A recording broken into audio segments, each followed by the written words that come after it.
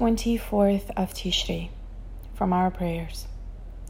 Remember for us the covenant, the kindness, and the promise that you swore to the patriarch Abraham when he bound his son Isaac to the altar to do your will with faith. Abraham's absolute devotion to God and his willingness to sacrifice Isaac are cited many times in our prayers. Jewish history is replete with heroic martyrs. Why does Abraham stand out so uniquely?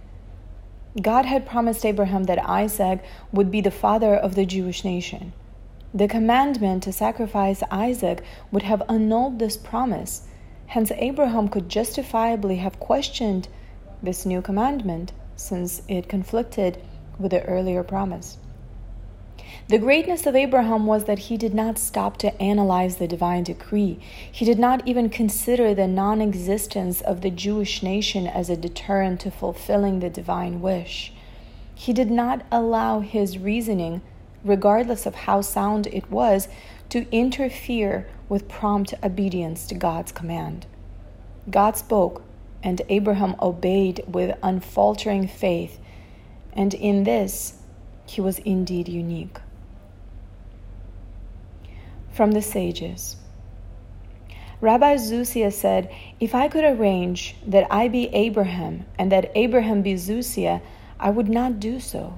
For what would God gain thereby?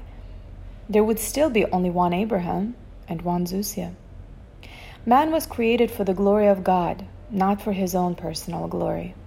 What would our lives be like if everything we did was sincerely motivated only by the wish to bring greater glory to God rather than by the quest for personal gain?